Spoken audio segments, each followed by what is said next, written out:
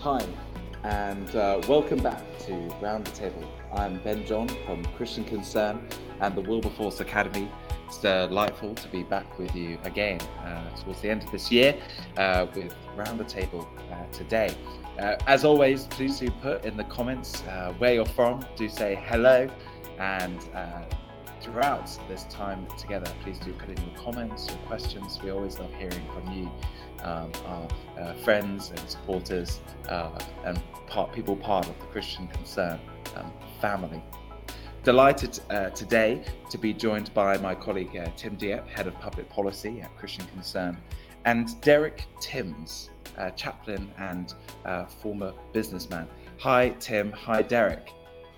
Hello. How are you both doing today? Derek's muted, I think, for a minute. Easy to do. That's hi better. Derek. I'm back now.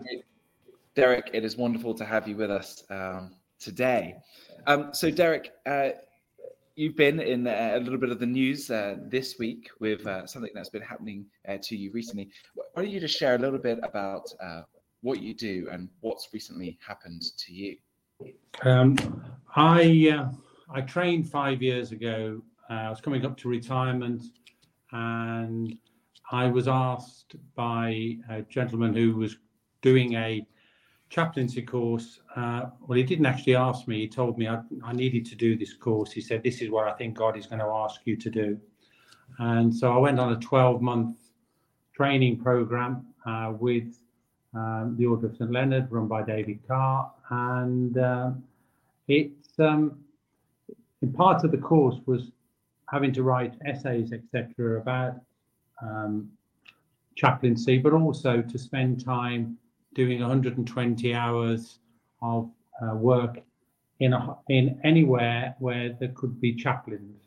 And I felt God called me to go and work in a hospice, and I rang my local Marie Curie hospice.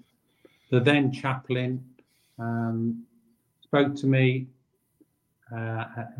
Then we came and we had an interview, and then eventually he took me on to work the 12 months during my course.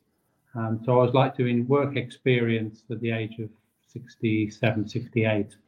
I suddenly realized right at the very beginning that this was where God wanted me to be, in and amongst people who are coming to the end of their lives and in many ways are seeking reassurance that what their life has achieved and that they've achieved something in their life, but also still reaching out, especially those who were still struggling with their faith.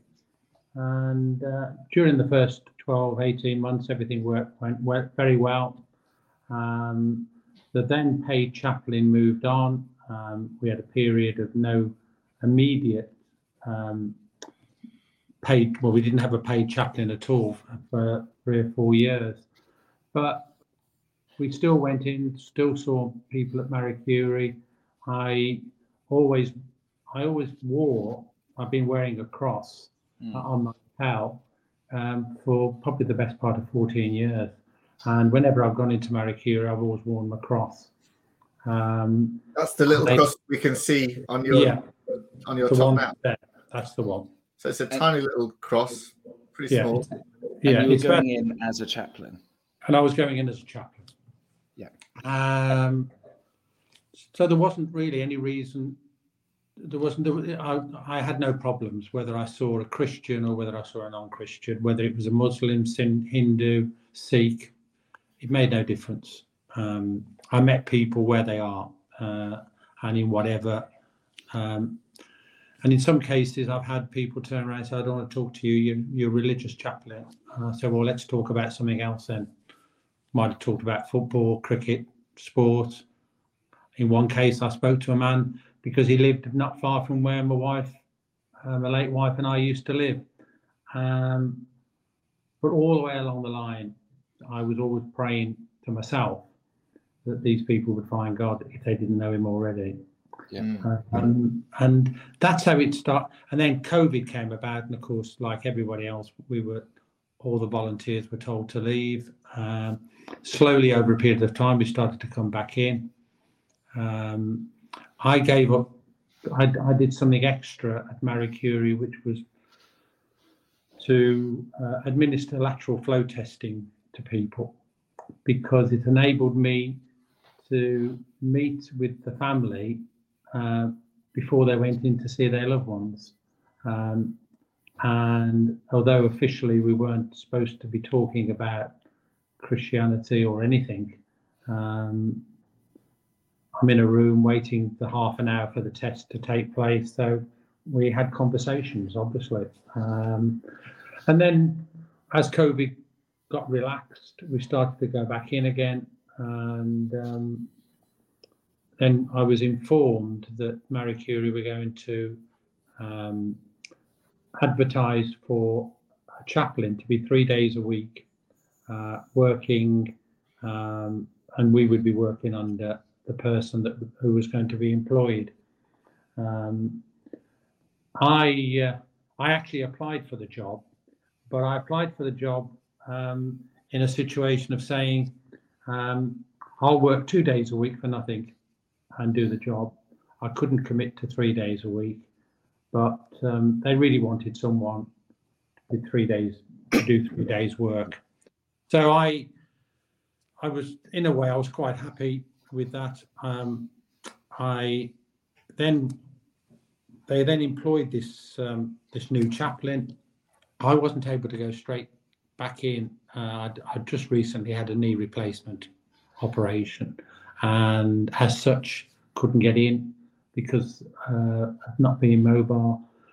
So she'd been working for about a month when I first turned up one Tuesday morning to do my normal rounds. She asked whether she could see me, which she did at the end of the rounds, and we chatted for half an hour. At that stage, she never told me that she was a minister of any sort. She didn't wear a dog collar, and didn't give me the impression that that she had got, that she was a minister of any sort. But the very next day, I get an email from her saying that she was disturbed that I was wearing a cross, and that I shouldn't wear a cross in a hospice under the new title of spiritual care, because you should be going in to see people where they are, not where I am. Yeah. So a Methodist minister, yeah, disturbed that a Christian. What was your? Well, I was still known as a Christian, as a chaplain, because the title hadn't been changed then. Okay. But she. Why did they change the title, Derek? What was that about? Well, they're saying they want to change the title because they're saying that there are people in the world, in Marie Curie, who have a spiritual need, which may not necessarily be religious. Their spiritual need may be the fact that, for instance, as an example, which is what I gave to her when I was talking to her, I went to see one lady who I'd seen for 3 or 4 weeks some years ago, and she said, "My life is not worth, what have I achieved in my life?" And I just sat down with her and I said, "You're married, you've had 3 children, your children have all had children, those children have had children, and I said, you've now got great-grandchildren, children, grandchildren, and children, and a husband. You've achieved a lot. All those people wouldn't be there if it wasn't for you." And that's all she needed to know. And she said, I haven't thought of life like that. And that's all she wanted to know. So the idea behind changing the title is that they say that we should be open to that type of conversation. My argument is I'm always open to that type of conversation because, yes, I do believe strongly that people who are in Marie Curie or any hospice it's possibly their last chance of knowing God if they don't know God already. And so I'm always secretly trying to get to a situation where I can bring God into the conversation. But if I can't bring the God into the situation, then I back off, because I don't feel that it is my job. But I always believe that God meets us all at the end. And I'm just praying that these people accept God for who he is. Yeah. So there was a shift then. So you mentioned about the Methodist chaplain being disturbed about your wearing of the cross, and you've always had this willingness, as you've just unpacked, about being able to be there to provide pastoral care for anyone that was there. But there was this shift. So you were a chaplain, and now you're just spiritual care. Yes. What was the response generally like? How did you respond to this? Well, I said to her that I didn't understand why my cross would upset people. One, it is so small, and in most cases, when I walk into a room, which is individual rooms, which is like a small hotel room, there's probably a good chance they don't even see the cross, and certainly initially. But I said that I meet people for where they are, and I say to them, I explained that I'm a chaplain. I'm a Church of England chaplain. We can sit and talk about religious matters if that's what you want to talk about, but we'll talk about anything. And in many cases, I've had probably as many conversations with people about abstract things rather than religious things. In Birmingham, we have there's a bus route called the Outer Circle bus route, and it goes around the outer side of Birmingham, well known in the Birmingham area. And this one lady, she and I were talking about all the different pubs there used to be in a period within the area that she travelled on that bus, and that's what I talked to her about. That, and the next time I go in, I talk to her about something else, and then eventually she starts asking me about prayer, and would I pray for her, and then I prayed for her. Well done. Yeah. So it's interesting. So what came to mind was a couple of years ago in the Methodists, the Methodist conference voted to permit same-sex marriages and things like that. There was also a vote.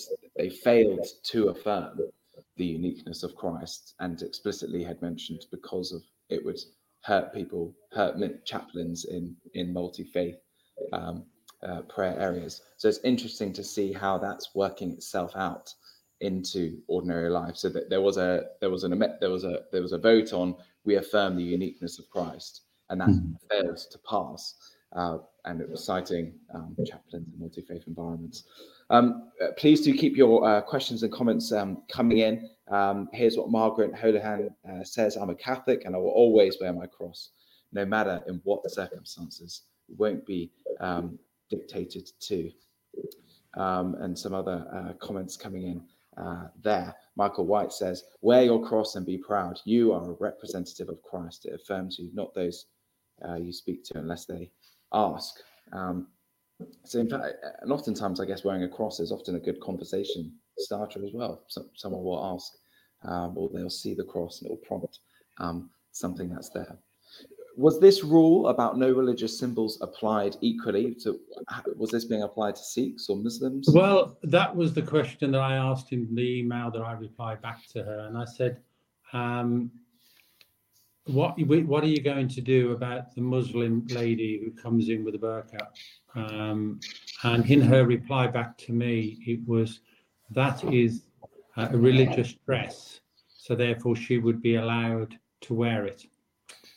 And I said, but as soon as she walks in to soon as she walks into that room, everyone's going to know she's a Muslim.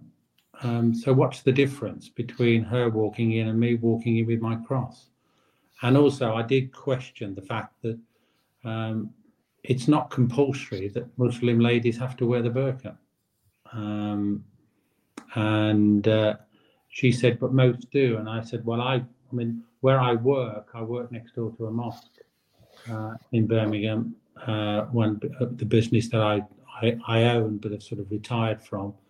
And I asked the imam there about the dress, and he said it's optional for men and women, but most of the men wear them when they go for prayer. But it seemed to be one rule for the cross and another rule for everybody else. Yeah.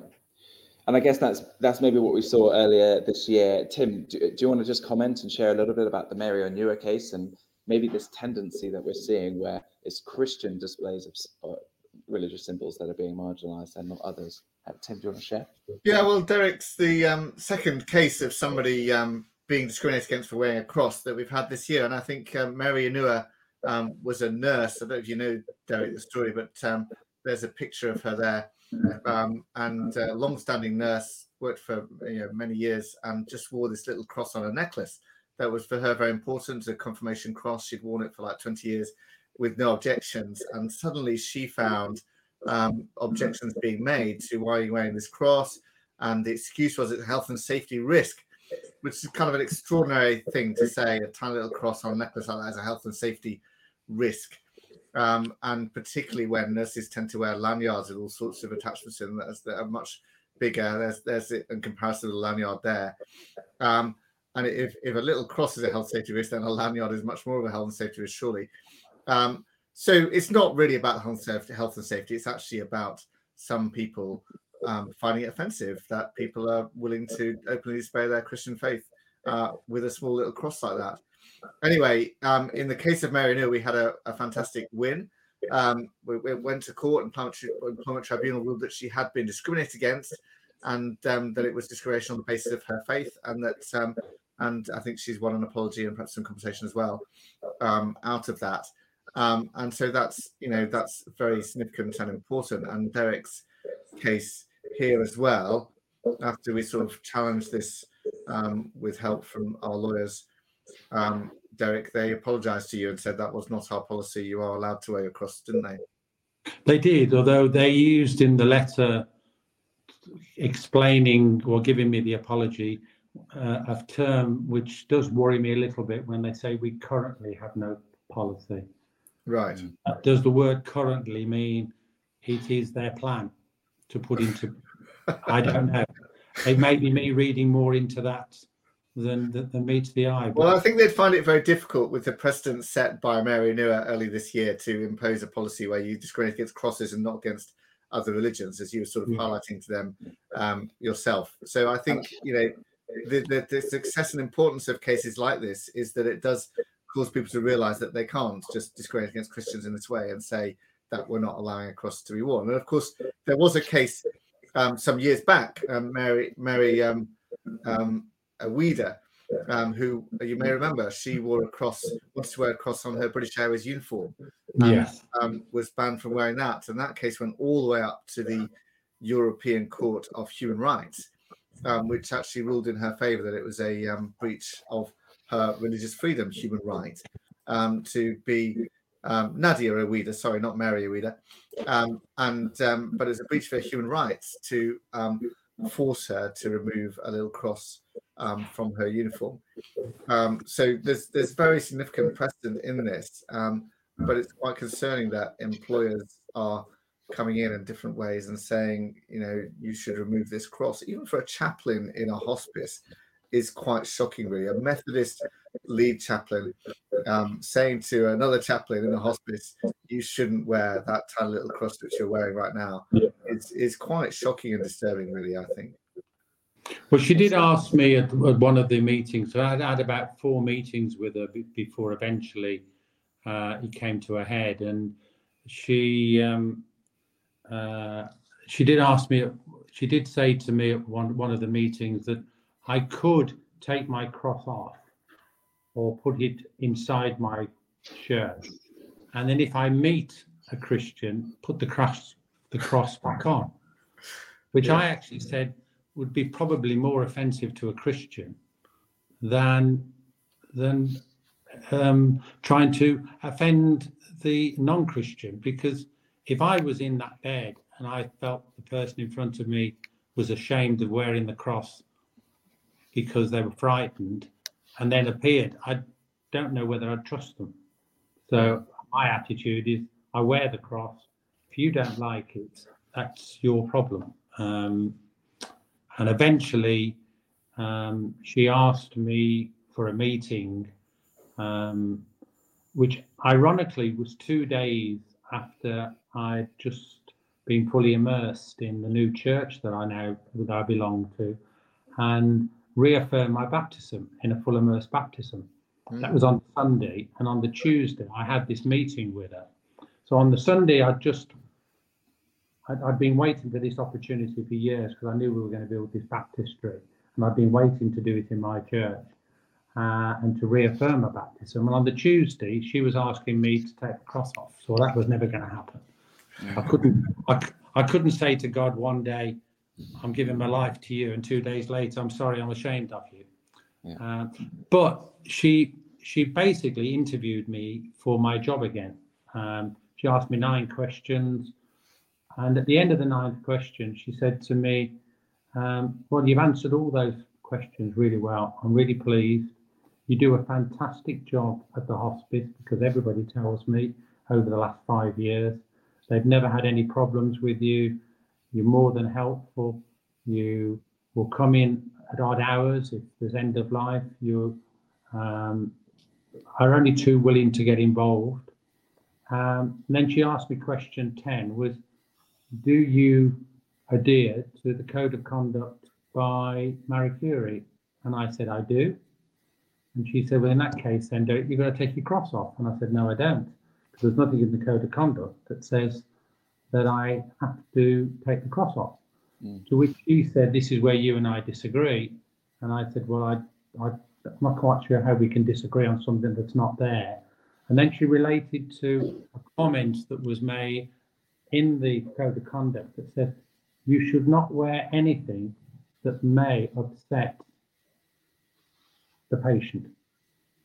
And that's what she was saying, the cross might upset the patient. To which I said, well, I see that as wearing appropriate dress. For instance, I'm a football supporter of Aston Villa in Birmingham. I wouldn't wear an Aston Villa shirt because I might meet a Birmingham City fan. And that to me is offensive. Or a lady wearing inappropriate clothing, or even a gentleman wearing inappropriate clothing, not wearing a cross. That's not what it's about. So she then said her immediate team leader and the head of Marie Curie would agree with her. So she said, I will talk it over with them, but they will agree. And I said, well, in that case, then we're wasting our time. Here's my lanyard, and I'll walk away. And I walked away. And then Christian Concern sent me a letter, which I then copied and pasted and sent to them, which basically said, thank you very much for the meeting we had. I don't see why I can't wear my cross. Here are the 3 codes of practices. Can you point out to me where it is that it does say I can't wear them? She then replied and said she'd come back to me. And then the next email I had was from the head of Marie Curie asking me to go to a meeting, which I went to. And the first thing she did when we sat down was to apologise and said this should never have happened. And it was totally... And that wouldn't have happened if you hadn't challenged, because who knows, this might happen in hospices across the country, we don't know. And maybe many times we maybe silence ourselves and just simply agree. But I guess it raises questions about the importance of the cross and the visible sign of the cross. Tim, do you sense this tendency, this trajectory? Why is it important that we speak or we push back a little bit at this sidelining, this covering up of the cross and Christian symbols.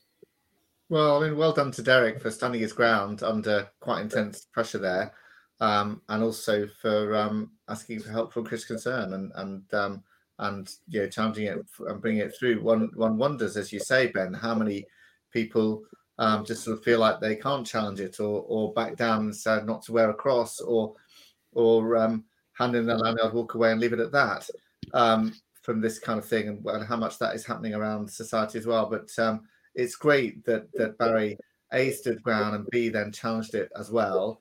And the fact is that all these things can be challenged. People, workplaces and police and various others have sort of got this idea that they can censor Christianity and should censor Christianity, and the cross is somehow so offensive. Even a tiny little cross like that is so offensive that no chaplain in a hospice should wear it. And it's extraordinary. What would they do? Would they say a bishop can't come in because he can't wear a great big, what do they have, a 3-inch cross very often that bishops wear? You wouldn't be allowed into the hospice with that. It is an extraordinary thing, and even more extraordinary that it was a Methodist minister who said this as well. And it does seem to be a sort of sign of increasing intolerance for manifesting Christianity in society, whether it's through what you wear or whether it's through what you say. There does seem to be an increasing tolerance in society towards Christians and towards Christian faith in the country as a whole. And I think part of a disturbing trend, even if we win these cases, the fact is we're seeing more of these kind of cases coming up. But Christians do have rights in law, and we need to defend them and exercise those freedoms and push back so that we can establish this and people have recognized and realize what the law says. I guess there's this push for a kind of equalization of all different religions and denying the uniqueness. But I don't think it is equalization, is it, Ben? If they would be prepared to let a Muslim or a Sikh wear some symbol of their faith, but a Christian is singled out for a tiny little cross, you can't wear that because that might offend someone.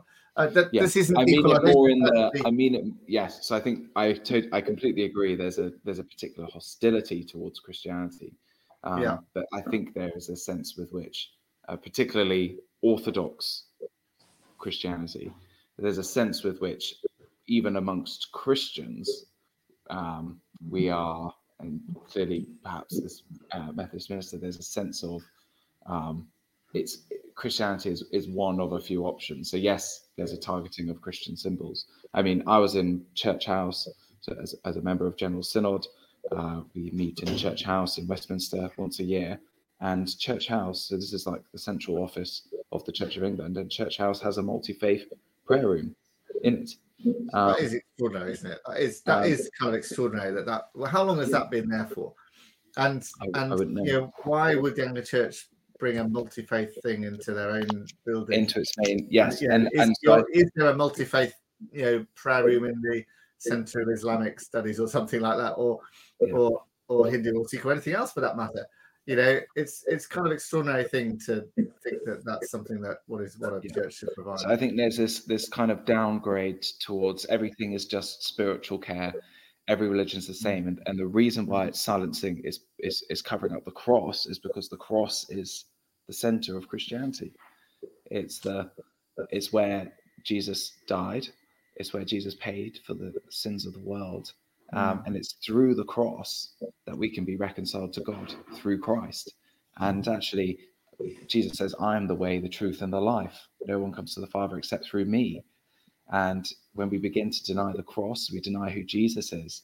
We're denying the faith altogether. I mean, the interesting thing about the cross is that in the new church that we've just had built in Dorridge, in Solihull, our vicar insisted every room has a cross in it. That's every room. That even the toilets have a cross. Mm-hmm. And the number of people that come into our centre to do activities, I haven't spoken to anyone who has been offended by the fact that we have a cross in every room. And I know it's a church building, but it is, as I said, it is in every room. And a lot of people have said, isn't it fantastic that everywhere you look in this centre, if you look on a wall, there's a cross. And That's a good idea. I was quite surprised recently to go to a church, Derek, where there was no cross anywhere visible, or no Christian symbol visible at all. And I thought that was a mistake, really. And I think Christians, and churches and Christians shouldn't be ashamed of these symbols. They are very important symbols, and we should be allowed to display them. And it's not offensive to have a cross. It just isn't offensive, like you said, Derek. Particularly if you're a chaplain, a Christian chaplain. All you're doing is kind of displaying an aspect of your faith by showing a cross. It's crazy to say it's offensive to wear a cross. There are many other things that could be offensive. Somebody should never be offended by wearing a tiny little cross like that from a chaplain in a hospice or any other situation. I think we would be accused of being racist if we were offended by another religion. If we were offended that a woman was wearing a burqa, or a head, Right. we get accused, so. The crazy thing about that is the fact that, as I said earlier, the factory where I own is next door to a mosque, and the imam there really respects me as a person because he knows I pray, and he knows I go to church. We've got Christian stuff in our tray counter at work, Bibles to give out to people, and he knows I wear a cross. And he said, if only more of you Christians would wear the cross, would tell us that you pray, how much we would respect. I don't think they are the ones that are for some reason they are. We're told it's the other faiths, but it is not the other faiths. It's other people. Well, I think quite a lot of these cases, Derek, it's actually an imaginary person, right? Because your minister was saying somebody could be offended. Nobody has actually been offended by you wearing a cross for 11 years, right? Nobody's actually been offended. And, you spoke to this, it was very interesting that the imam, supported you in that kind of way, and great that he did. But there's no actual person who's actually been offended by this. It's somebody sort of, saying, maybe somebody somewhere might be offended on the off chance that some imaginary person may one day be offended. You have to, lose your job rather than wear this tiny little cross, and the same kind of thing happened with Felix Nigole. Nobody had ever been offended. No person actually been offended by what he said. An anonymous person said maybe somebody would be offended, and the university expelled him. And it's these kind of imaginary offences that people are drumming up about Christianity, like, gosh, imagine somebody could be offended here, and they take it to extreme lengths. And this is kind of what's happened. Nobody's actually been offended. Someone just far away who's totally unrelated and finds out about something and report. It sort of reminds me of the Richard Scott most recent case, where I think it was reported by the National Secular Society after Richard Scott had given an interview online, not because of anything a patient had really said.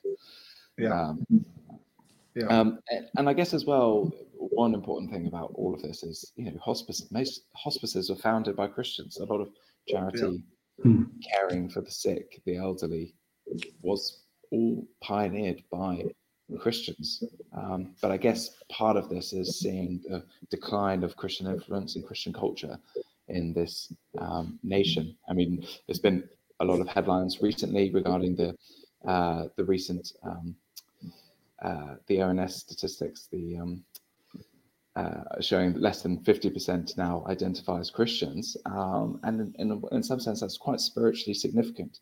That as the number of Christians in the UK declines, or those identifying as Christians decline, that the visibility of Christianity may well decline as well. Tim or Derek, maybe final words, maybe, I guess, on this, but what do you think as Christians we can do to be proclaiming Christ and to be unashamed about that, the visualizing of that? Tim and then Derek. Okay, well, I think this it is a kind of moment in our national history, isn't it, where the proportion of people identifying as Christian has dropped below 50%. It's not that church attendance has declined by that much or anything like that, but still the identification is an issue, and it does show a cultural decline. And who do I blame for that? I blame the church for that. This entirely the church's responsibility. There's no one else who can blame for it. And it's about the church not speaking out. It's about the church not being bold. It's about the church not being unashamed of the gospel.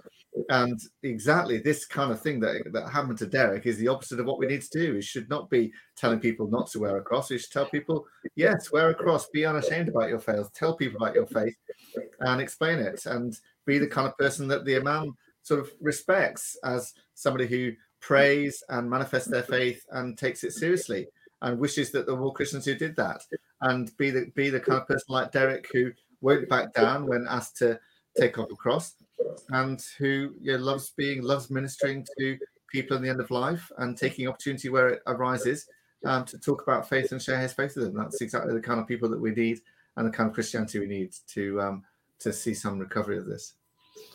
Thank you, Tim. Derek, any final word? On the situation there, I when I go in to see someone at the hospice, I quite often they'll say they've got no faith and they don't believe in Christ, and yet within a short period of time, they are actually asking you to pray for them. And I know that they're ill, very seriously ill. They're actually dying, probably, almost certainly.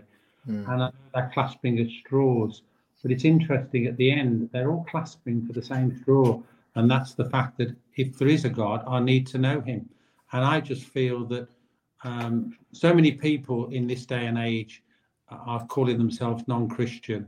But I think more and more people are Christians than they will admit to. But it's exactly what Tim said, I think, where we don't see the evidence of it in church, and we don't always see the evidence of it in people who are Christians.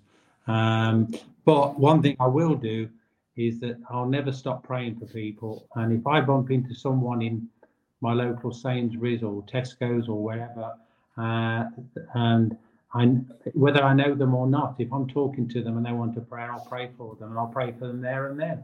Because if people see people praying, then they know prayer works. Great, fantastic, Derek. Well done. Wonderful. Well, thank you so much, Tim. Wonderful, and thank you so much, Derek. Just as I close, these verses came to mind. Romans 10 verses 13 following. For everyone who calls on the name of the Lord will be saved. How then will they call on him in whom they have not believed? And how are they to believe in him of whom they have never heard? And how are they to hear without someone preaching? And how are they to preach unless they are sent? As it is written, how beautiful are the feet of those who preach the good news. Thank you so much, Tim and Derek, for joining us today, and thank you for your faithful ministry, Derek. Keep going, keep running the good race in all that you're doing, witnessing to the love and the grace of Jesus Christ. And thank you all, viewers, for joining us. We have two exciting things. Firstly, a review of the year, the Round the Table review of the year, happening in 2 weeks' time. So do tune in for that. We're looking forward to it. It's going to be a roundup to see all that God has been doing through Christian Concern this last year, and all that's been going on in the nation. I'd also encourage you to recommend signing up to Christian Concern to get our weekly updates and weekly newsletters with prayer points, action alerts, news about what's going on in the culture. It's a wonderful way to stay informed about what's going on and stay connected to Christian Concern. And if you've enjoyed this discussion, please do click the share button and forward it on to anyone that you think would benefit from listening. Thank you for joining. Thank you, Tim, and thank you, Derek. Thank you. We look forward to seeing you. Thank you. Thank you. Great, thanks.